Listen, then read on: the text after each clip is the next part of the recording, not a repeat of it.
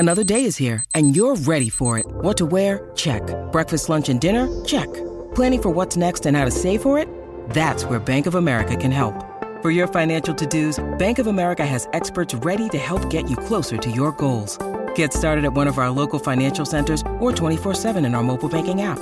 Find a location near you at bankofamerica.com/talktous. What would you like the power to do?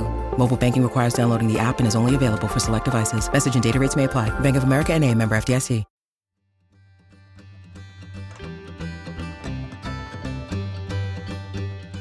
Welcome to As a Woman, Fertility Hormones and Beyond.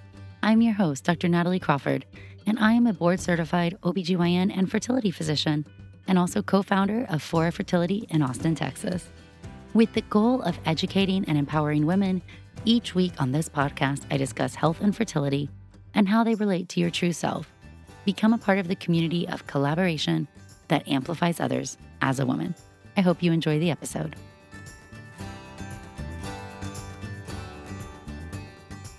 Hello, and welcome back to the As a Woman podcast. Today, I want to talk to you about fertility preservation. And when we talk about fertility preservation, we're really talking about a lot of different things. But what I think of this as is active measures you can take to try to help have a family later. So sometimes this is necessary. Maybe you're undergoing cancer treatment, or you are purposefully waiting to have kids until you're an older age, or maybe this is something you just want to be proactive about because having children is one of your life goals. No matter what, I'm going to go into both lifestyle measures and interventions that we can do that can help you have the best chance of having fertility later when you need or want it. Now, before I dive in, I want to talk about this week's fertility in the news. This week, Jennifer Aniston released bombshell revelation that she went through IVF when she and Brad Pitt were married. First of all, no celebrity owes us anything. No celebrity owes us any details about their personal life, about their fertility journey, or what it is. She has been speculated throughout her time in the public eye to be pregnant or not care about kids or childless by choice. And magazines even had rumors that that is the reason why Brad Pitt and her did not work out, that he wanted children and she did not want them. Now she has told Allure magazine that the opposite is actually true, that she went through IVF and was unable to conceive. In one of her quotes, she says, "I was going through IVF, drinking Chinese teas, you name it. I was throwing everything at it. I would have given anything if someone had said to me, freeze your eggs and do yourself a favor." The thing that I think is so powerful is that going through infertility or going through IVF feels so isolating. And very often when we hear celebrity stories, yes, they do a wonderful job at making IVF less stigmatized and a part of the household conversation. But sometimes they shadow it with unrealistic expectations, or they don't share the full truth, or we don't hear the stories of so many people like Jennifer Aniston who didn't have success. And anybody who's been through IVF or anybody who's in the fertility field knows IVF is not a guarantee. It is not 100% successful. It is at best usually 60 to 65% successful with a genetically normal embryo when you do a transfer. Reproduction in humans is not very efficient. So to have somebody come out and share that they tried to get pregnant and they weren't able to, that IVF didn't work for them. And despite all the fame and money and connections and resources somebody like Jennifer Aniston has, she still was not able to get the end result that she wanted.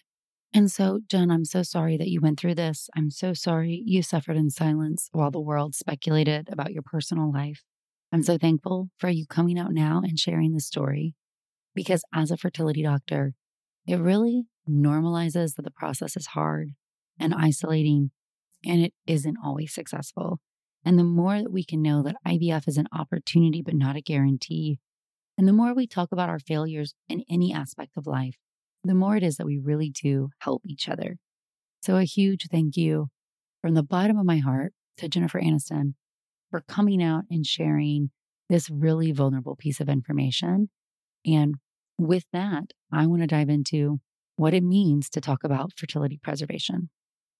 All right, so in general, fertility preservation is saving your fertility for later. I will hear a lot of people say that this is like an insurance policy on your fertility, which is really not my favorite way to describe anything with your fertility. An insurance policy is going to pay off if the bad thing happens, right? You have house insurance, house burns down, you're going to get money. You have car insurance, you get in a car accident, they're going to help you in some way. This is an investment in your future. And just like any investment, you're playing the stock market, you're trying to make a smart investment. Now, fertility preservation originally started only out of medical necessity, specifically for cancer. So when we first started talking about egg or embryo freezing, it was really embryo freezing first because egg freezing was experimental. And we were doing this and freezing them to save for the future only for people who had cancer and needed to do this. This is in the day of fresh embryo transfers, and embryo freezing wasn't as successful, and egg freezing was still experimental. Let's remember egg freezing was experimental until 2012, which really isn't that long ago. That means that when I was the perfect age to freeze my eggs, it was still experimental. So we've come a really long way, and that's fantastic because now we have what some people call social fertility preservation. We talk about fertility preservation due to age, with eggs or embryos, due to medical conditions, things like endometriosis or genetic diseases, and of course, for cancer. And so when we think about fertility preservation, what we're really trying to do is allow ourselves more freedom and flexibility in how and when we have a family. Let's just give a cancer example.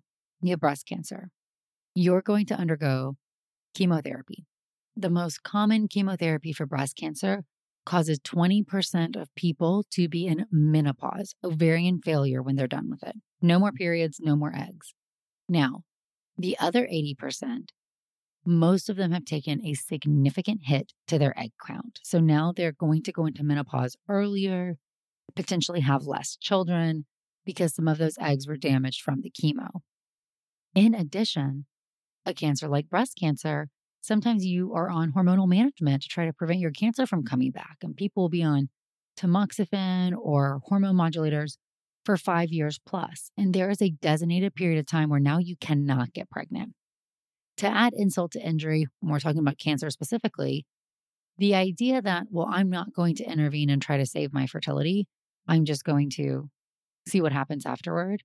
What we have to understand is that if you fall in the category that does go into ovarian failure, and you might think, well, I'll be okay. I could adopt a child. That would be an acceptable way for me to have a family.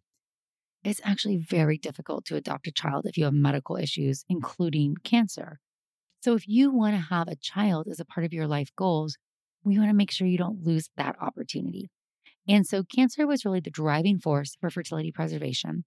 The research that was put in for cancer research for freezing eggs is what has allowed us to make egg freezing so much better. And so now when we talk about fertility preservation, I probably talk to at least one patient a day, and most of it is not about cancer at all. It's really about what all can we do, what can we avoid, and what interventions should we know about to try to help our fertility. I'm going to talk about what egg and embryo freezing are, instances when we use them, or things to think about in other disease process. And then we're going to talk about lifestyle interventions. That's the outline for this talk. When we're talking about saving your fertility for later, a lot of times this is for either I have a medical problem and I think or I suspect I'm going to have a hard time getting pregnant later, or more commonly, I am waiting to have kids because I haven't found a partner. I'm chasing this awesome career goal. I'm not sure if I'm ready. My mom went into menopause early. Those are circumstances where suddenly we are looking at this from we don't know when we'll be ready, but we think we may potentially want the option. There's another scenario where you might carry a genetic disease and you know IVF is in your future. So maybe this is something where you carry a genetic disease like Huntington's and you know that you have a 50% chance of passing this down, and you want to eliminate the burden of this disease from your family and from your children and grandchildren. It is smart to go through the process early, even if you're not physically or emotionally ready to be a parent yet. because freezing your eggs at a younger age or making embryos and testing them at a younger age is going to be a better return on the investment. It's going to yield more usable embryos or eggs. It's going to be easier. More of them are going to be normal. It's going to cost you less money. And probably more importantly, will result in less cycles, which will be both physically and emotionally better for you. If we think back to what we said in the Fertility in the News, Jennifer Aniston said she wishes she could tell people to freeze their eggs. Nobody told her that. Of course, as we talked about, because it was experimental, it wasn't an option for her. But now she wishes somebody had given her that option or talked to her about that.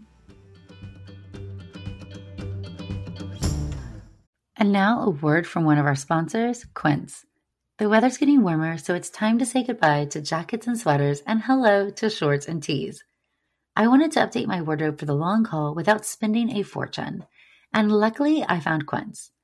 Now I've got a lineup of timeless pieces that keep me looking effortlessly chic year after year. The best part is that Quince items are priced 50 to 80% less than similar brands, but Quince partners directly with top factories, cutting out the cost of the middleman, passing the saving to us, and only working with factories that use safe, ethical, and responsible manufacturing practices. I personally cannot wait to wear my cute tan linen set this summer. So it's your turn to get warm weather ready with Quince. Go to quince.com/AAW for free shipping on your order and 365-day returns. That's QUINCE.com/AAW to get free shipping and 365-day returns. Quince.com/AAW. Thank you, Quince. And now a word from one of our sponsors, Apostrophe. With the temperature starting to warm up, I'm so excited the summer is around the corner and getting ready and looking forward to the summer months. But I know that when I'm outside enjoying nature, I need to pick up supplies to prepare myself for summer adventures.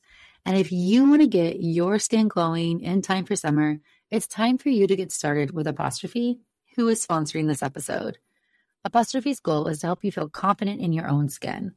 So whether you're dealing with breakouts, signs of aging, or acne scarring, Apostrophe will help you love the skin you're in. I personally love that you get access to an expert dermatology team, a tailored treatment plan.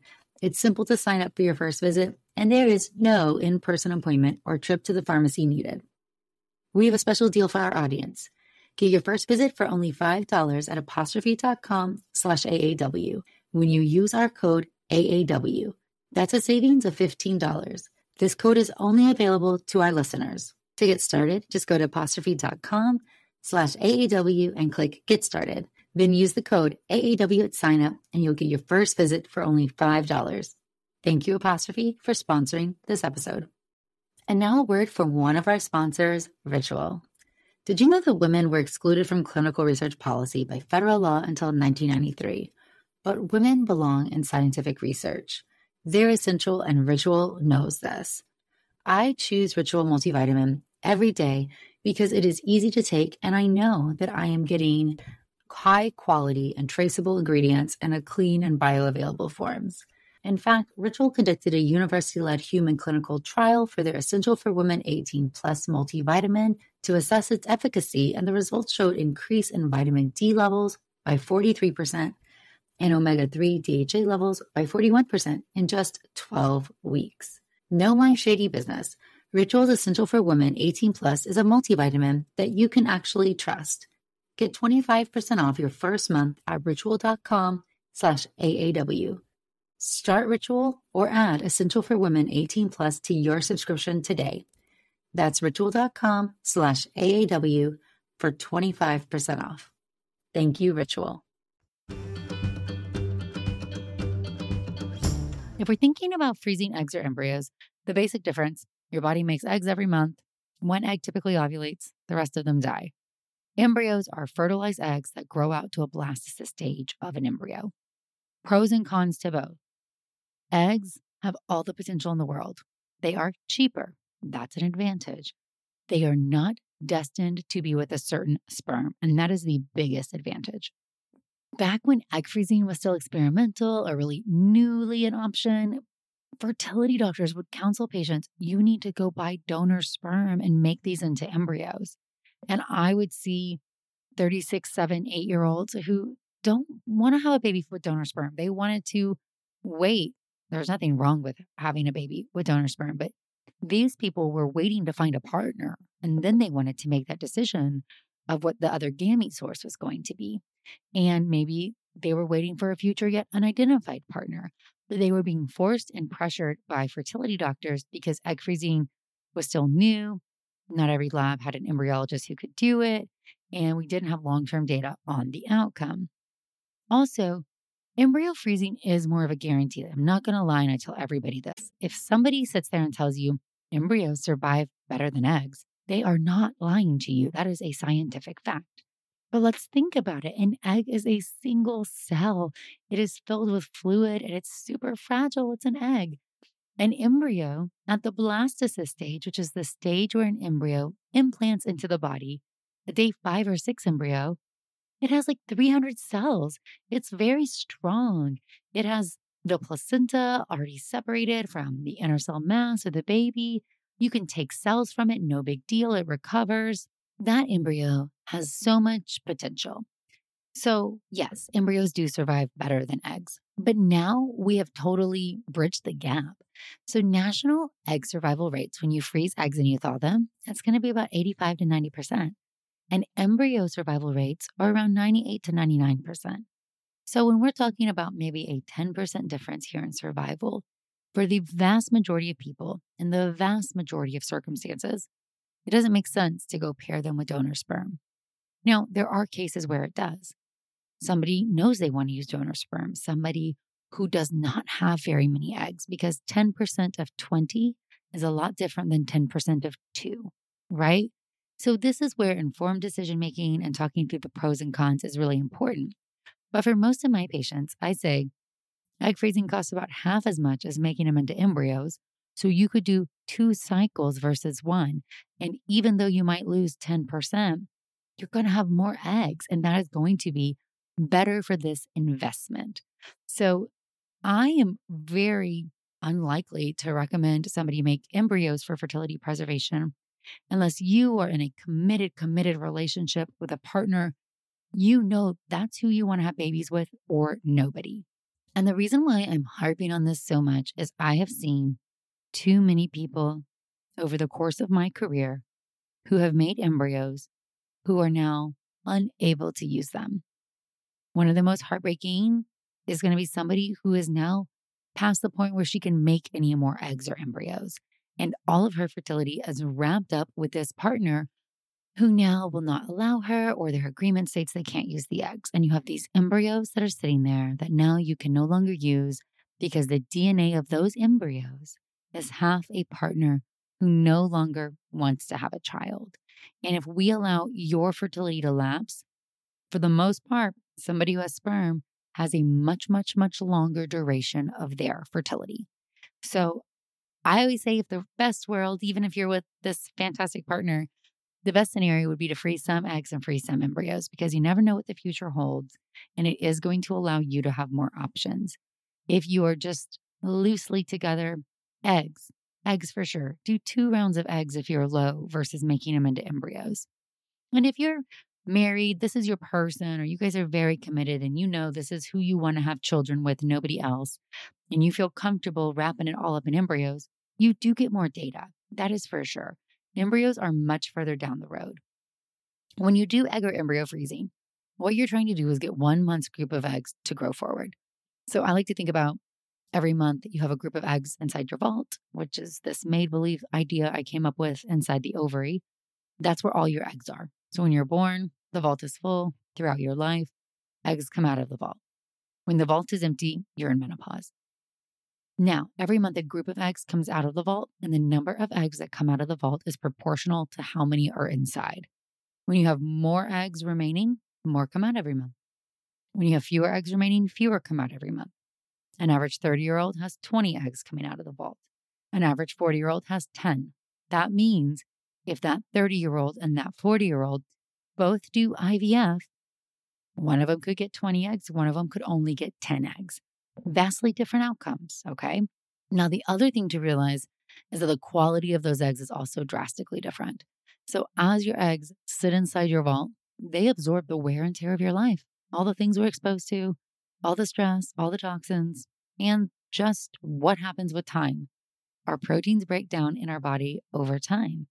Our telomeres determine our chromosomes and how strong they are, and all of this stuff is impacted by age and lifestyle. So, lifestyle cannot overcome your age, but it can help. So, it's always going to be better to be healthier and give your body and your chromosomes what it needs versus to accelerate things by damaging them. A great example is smoking. We know without a doubt, smoking increases the damage to the chromosomes inside your eggs.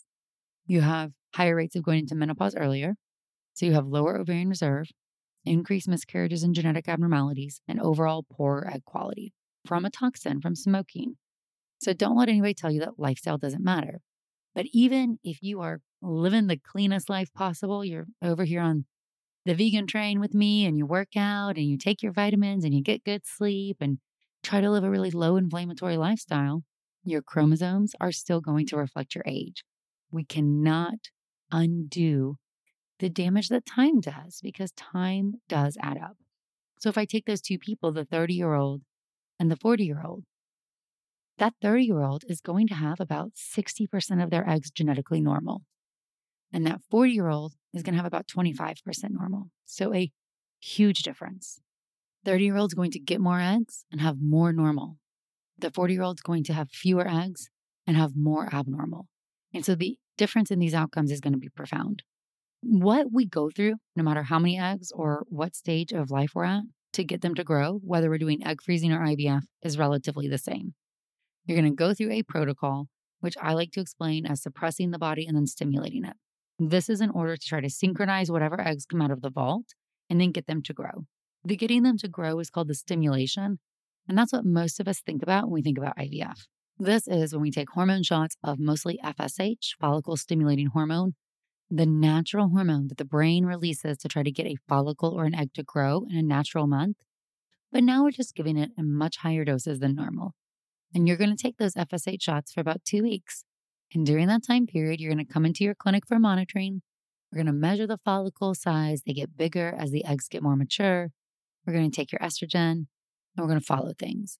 And then when the eggs get to that mature zone, you're going to undergo a trigger shot, which allows them to finalize the last stage of meiosis and prepares us to be able to retrieve them on the egg retrieval. We will then undergo the egg retrieval. And at the egg retrieval, you get some IV sedation and we attach a needle to the vaginal ultrasound and we enter vaginally into the ovaries. And we watch with ultrasound as we puncture each follicle and we drain those follicles and we get test tubes full of your eggs. And then you wake up and it's done. And the rest of the magic happens in the lab. No matter if you're doing eggs or embryos, what you just went through was the same.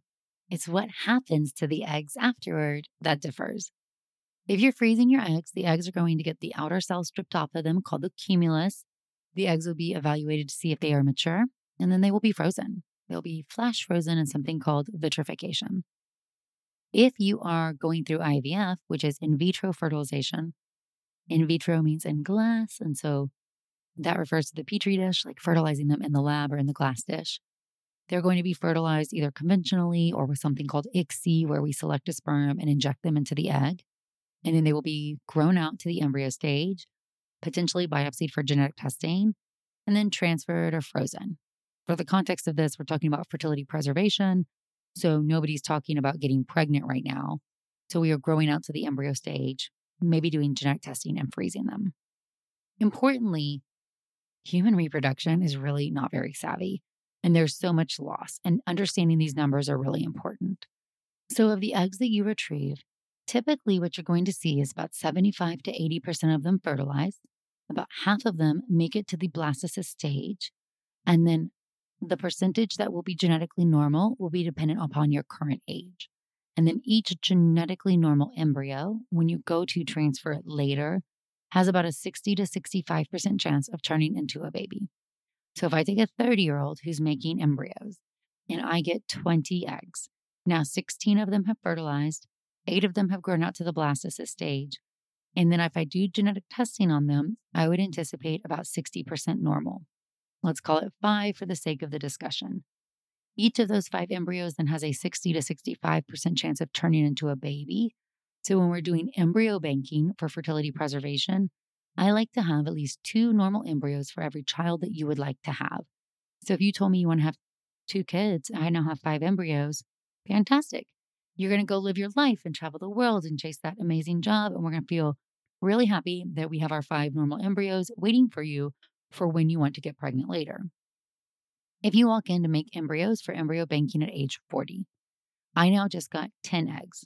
I'm presuming things are average. Of course, everybody does have a different egg count number. It does overall go down in time for everybody, and everybody has their own rate of percentages of fertilization and blastocyst development and genetics. I'm giving you averages for the sake of discussion.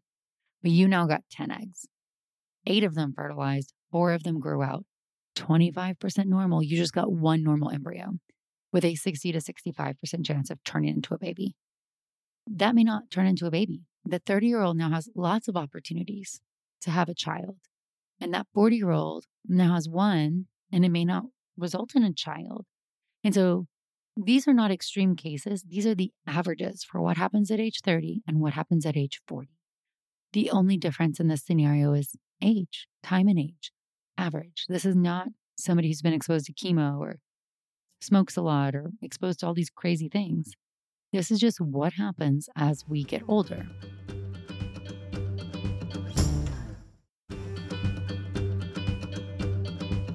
Now, if we're freezing your eggs, the disadvantage is I have 20 eggs in the freezer at age 30. I do not know if we're going to fall average on all of those parameters. I do not know. I am making the assumption that you will fall normal. I know that I'm going to lose 10% on average in the freeze-thaw process. So if I had 20 eggs, I would say 18 of them are now going to survive, 14 of them fertilize, 7 of them grow out, and I probably now have 4 genetically normal.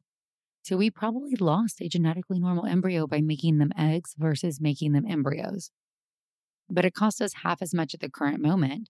And we potentially could do another cycle if we wanted to have a large family and feel confident that we have that family in the freezer. If you're just doing fertility preservation at age 30 because you're not ready to be a parent, you're chasing other goals, 20 eggs at this moment may suffice. If you're going to undergo chemotherapy, or you have really terrible endometriosis, or you are going to receive other medications for medical conditions, or you carry the BRCA gene, and there's a medical indication for your fertility preservation that makes us want to get our whole family's worth, you probably are going to need a different cycle. The reality is we don't know if you're just doing this for age, if you'll have trouble conceiving. Maybe there'll be sperm abnormalities and you'll need IVF anyway. Maybe things will be fine, but we're trying to prepare for different scenarios. If you are waiting, the older you are waiting, the harder it's going to be. And having 10 eggs frozen at age 40 really just doesn't give us much reassurance, because you could fall easily off those odds and result in no embryos to transfer. And this is why egg freezing got a bad reputation for a while, because when it was first available, a lot of people who flocked to it were a little bit older, in their older 30s and 40s. And there were these magazine articles about how I froze my eggs and I got no embryos, and I was deceived by the process. And I feel like most of us, I mean, myself included, do a really good job of counseling patients these numbers and the reality of what it looks like. But I will tell every single person, any eggs I get in the freezer at age 38 are better than no eggs and just waiting. If you're not ready to conceive, getting something in the freezer, even if it's not very many, is giving you an opportunity that you otherwise are allowing to pass you by. And I understand egg or embryo freezing is expensive and insurance does not usually cover it. There's a huge barrier to care here. I'm acknowledging that. But if you are in the opportunity where you could do it and you're choosing not to, then you are making that active decision, which I'm okay with. I want you to make the decision. And what I do not want to hear people say anymore is, I did not know, or had I known, I would have done something different. Like Jennifer Aniston. Had somebody told me to freeze my eggs, I would have done it, and maybe my whole life would have been different. I want you to know, get your stats. What's your AMH? How many follicles do you have? How much does it cost? What does this look like? And let you choose if it is worth it to you or not. And to drive this point home, there was recently a study published in this month, so this is November of 2022, Fertility and Sterility, which is the leading journal in the REI world. A SART data cost effectiveness analysis of planned oocyte cryopreservation versus IVF with PGTA, considering ideal family size. So, in this study, they looked at what is more cost effective to achieve 1 to 2 live births, freezing your eggs with delayed childbearing, or trying to get pregnant with IVF and genetic testing at a more later age. This was using SART data, which is a huge database that your fertility physicians input all of our IVF cycles. There are many arguments about SART data. I personally hate it in a lot of ways because it doesn't really reflect modern practices. Like if we are allowing patients who have really low ovarian reserve to go through treatment, we get dinged for it because every cycle doesn't result in a baby. But often practices will do what's best for the patient, or anyways, that's what we do. And I hope other places do that.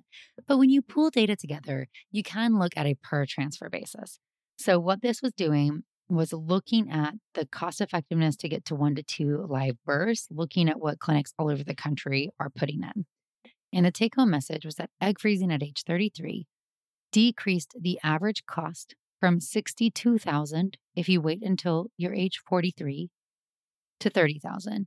And it increased the likelihood of live birth from 50% to 73%. So one group was egg freezing at age 33. The other group was IVF with genetic testing, 3 cycles, up to 3 cycles, depending what it took to get you to a live birth at age 43. So age 43, 3 cycles plus a transfer would cost you $62,000. 1 cycle of egg freezing at age 33, then delaying making them into embryos and transferring later cost you $30,000 with a 73% chance of a live birth.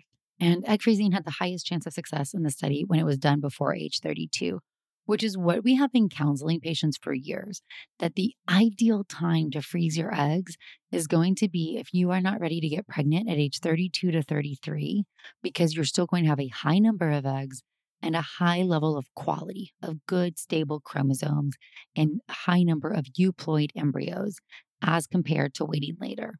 Does that mean we don't encourage people to wait later? No, I mean, freezing your eggs at any time is better than not.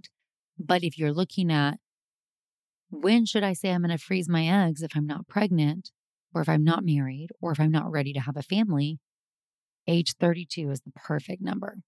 Okay, what about lifestyle things? So what if you are not able to freeze your eggs or not ready to, or you say, okay, I'll freeze them at 32, but I'm 25. What about preserving my fertility for me? There are a few things I think you should know about. So I already mentioned one, smoking cigarettes. Absolutely. Every fertility doctor in the whole country will tell you that's the number 1 thing to avoid. Number 2, probably marijuana as well. We have less data on marijuana, but the data we have shows decreased rate of embryo development and decreased rate of pregnancy when you utilize marijuana, likely due to toxicity on the eggs or the quality of the eggs. So, no smoking, no marijuana. Would also strongly advise you to try to avoid getting sexually transmitted infections like chlamydia or gonorrhea. So condoms, if you are sexually active, yes, you can use birth control for whatever you want, and condoms can be an effective method of birth control. But condoms, more importantly, even if you have an IUD or you're taking the pill, condoms prevent you from getting a sexually transmitted infection. And getting an infection like chlamydia has a very high rate of damaging your fallopian tubes, even if it's asymptomatic or you get treated right away. So try to avoid sexually transmitted infections. Don't smoke or use marijuana. You also should pay attention to your cycle. If things are abnormal, you should seek medical care. And if you're not getting the answers you need, you should go see another doctor. I really do believe that more modern physicians, we have a different approach than maybe the older guard did. We really believed in shared decision making and talking patients through pros and cons and letting you be empowered to make your own choice.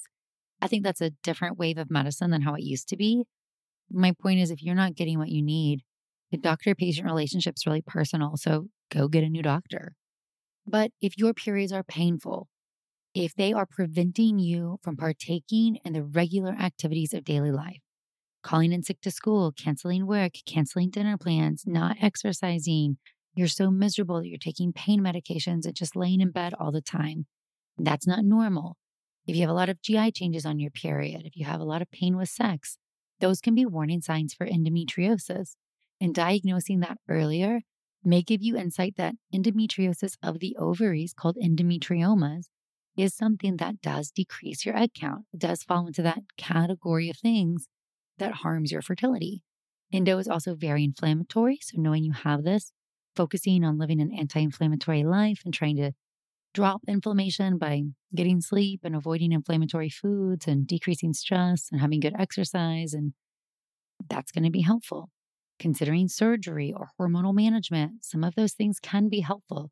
There is data to show that long-term oral contraceptive use can improve fertility. And we think this is because it prevented some patients' endometriosis from getting worse. Endo is a really complex disease, but the short answer is you can't make decisions on data you don't know. So if your period is painful, off, get it checked out. Same thing with uterine fibroids. If your periods are so heavy that you're bleeding through your clothes, not normal. PCOS, if your periods are irregular, if they don't come regularly and predictably every month, not normal. And if you have no periods, that's absolutely not normal. And that can be so bad for your health, specifically if it potentially could be hypothalamic amenorrhea. In this disease, your brain is not sending out any hormones to grow an egg, and you're in a very low estrogen state. And that can be really bad for your body in a lot of different ways. The body really loves to have estrogen. So if your period is off, your period is a vital sign. Please do not ignore it. And then understand that the things that we do to our body, we know what's good and we know what's bad. Our eggs are listening. We have one body. If you know me and you know my story, I had a lot of pregnancy losses and nobody ever knew why. Everything was always unexplained. But truly, I feel like this was, inflammation and autoimmunity that really wasn't diagnosed yet. And so I feel like this is the case in a lot of people who have fertility issues because of the age that we are is a little bit different from the age where some diseases may be diagnosed later. But if I could go back to my younger self, I would say, take care of your body, get good sleep. It's important. Pay attention to what you eat. Putting processed foods and sugar into your body is not good and not healthy. Eat more vegetables, eat fruits, eat whole grains. Be aware if you're sensitive to dairy or to gluten. Look at your meat intake. Cut out processed meats. Limit red meats. Be aware of what you're fueling your body with. That is the nourishment for your cells. Take vitamins. Work out. Don't starve yourself. Nourish your body.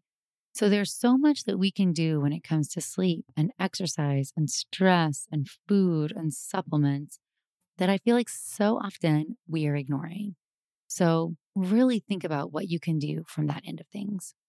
The last thing I'll say on this before I answer a few of your questions is that you can always get an evaluation of your fertility. Every week I see a patient who has low ovarian reserve and had absolutely no risk factors.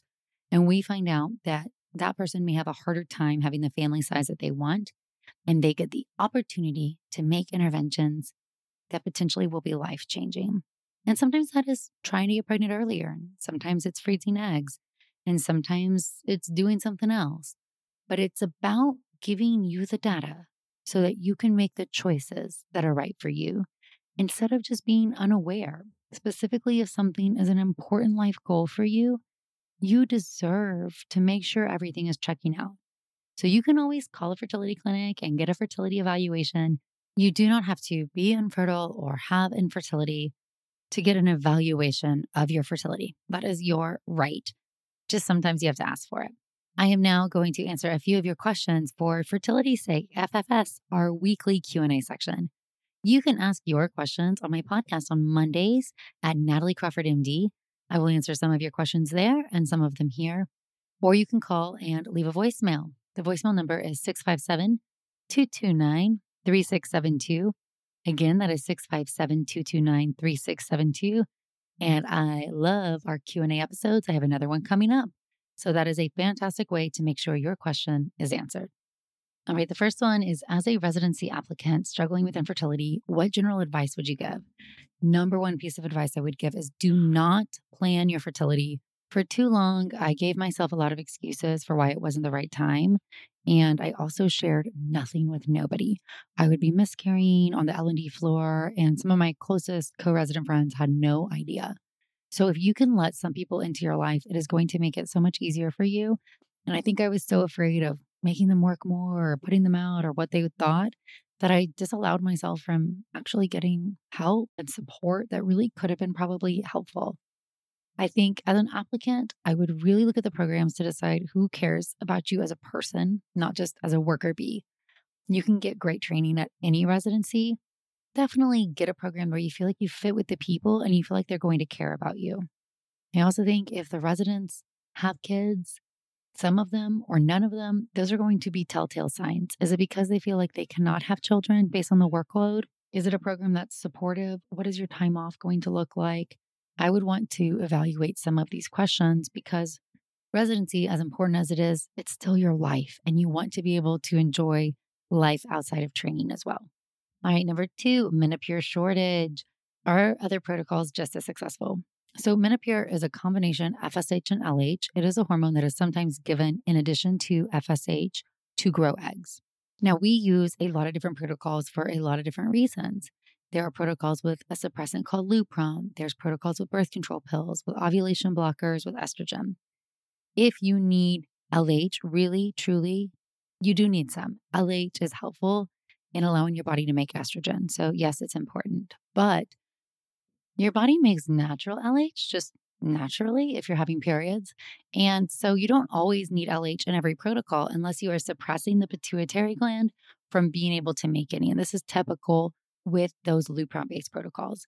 So I don't prefer to do a Lupron based protocol with no LH. So if we can't get Menopur, which is the case right now, we're using low dose HCG. And that's what a lot of people are using. HCG stimulates the receptors to make LH. And so that is enough of support to help you get what you need. So some protocols I'm running right now, like antagonists, I'm not running any LH on them. So no Menopur, they're just FSH only protocols. And we're still seeing great results.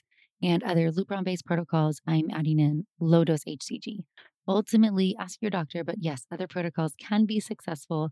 The decision of which protocol should be made based on your particular patient characteristics. All right, what are your thoughts on transferring a low mosaic embryo? For a low mosaic embryo, this is an embryo where if we think about when we do genetic testing of an embryo, we take 5 to 8 cells out from the placental segment called the trophectoderm, and then these cells are evaluated to see if they're normal or abnormal. A mosaic means some of the cells are normal and some of the cells are abnormal. A low level mosaic means most of the cells are normal, but some are abnormal. Here's my approach. These are second tier embryos. We can consider transferring them after you've been properly counseled, after you have exhausted your supply of euploid embryos, and you are no longer going to do any more IVF cycles. Euploid embryos have a 60 to 65% chance of turning into a baby. A low level mosaic has about a 20 to 30% chance, which is way more than zero, but it's not 60 to 65. When patients are considering transferring low level mosaics, I have them talk to both an MFM, a high risk OBGYN, and a genetic counselor so we can review that specific mosaicism and what it could potentially mean, and ultimately make sure that everybody is very informed. Ultimately, I counsel we have a lower chance of success, but it's not zero. And if you've been properly counseled, I am okay transferring that as a last resort. And ultimately, I do counsel that everybody should keep them because genetic testing may totally change. It's really come a very long way in 10 years. So who knows where that will be 5 years from now. I have regular 29-day cycles, but all my OPK tests have been negative. Can this happen? This can happen, but it is highly unlikely that you are not ovulating. It is more likely that you are just not detecting it. Remember that an OPK test detects the LH surge from the brain and it's set to a certain level. For most people, the LH surge happens early in the morning, and this is a blood surge. It's a hormone from the pituitary gland. It's in your blood. It then has to get filtered through your kidneys and end up in your urine for you to be able to pee on a test and detect it. One situation I see very commonly when people are not detecting a positive OPK is that they are following the box instructions and they are taking it first thing in the morning. However, if you take it first thing in the morning, then that surge is released in the morning and it may not be in your urine yet, so it may be negative.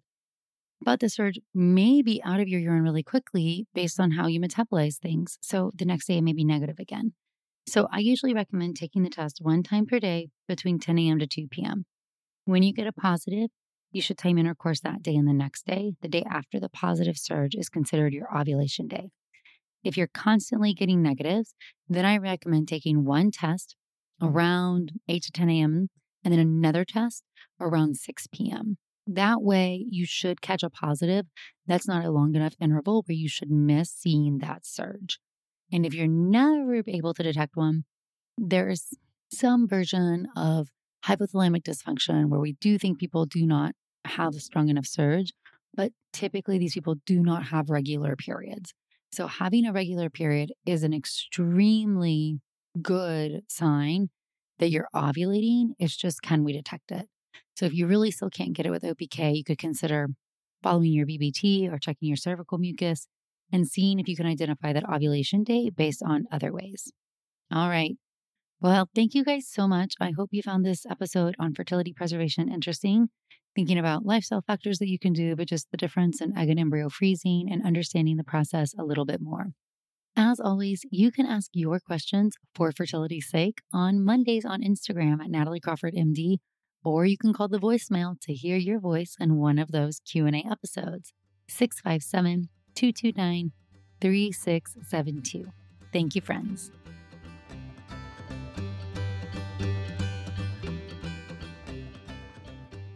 Thank you all for listening to As a Woman. It would mean so much if you could rate, review, and follow the podcast to be notified of new episodes every Sunday. I hope you learned something new, and I hope you share it with someone in your life. Be sure to follow along on Instagram at Natalie Crawford MD, and check out the YouTube channel Natalie Crawford MD. If you're interested in becoming a patient, you can also follow Fora Fertility. I'm so thrilled to have you here, part of the community that amplifies others as a woman.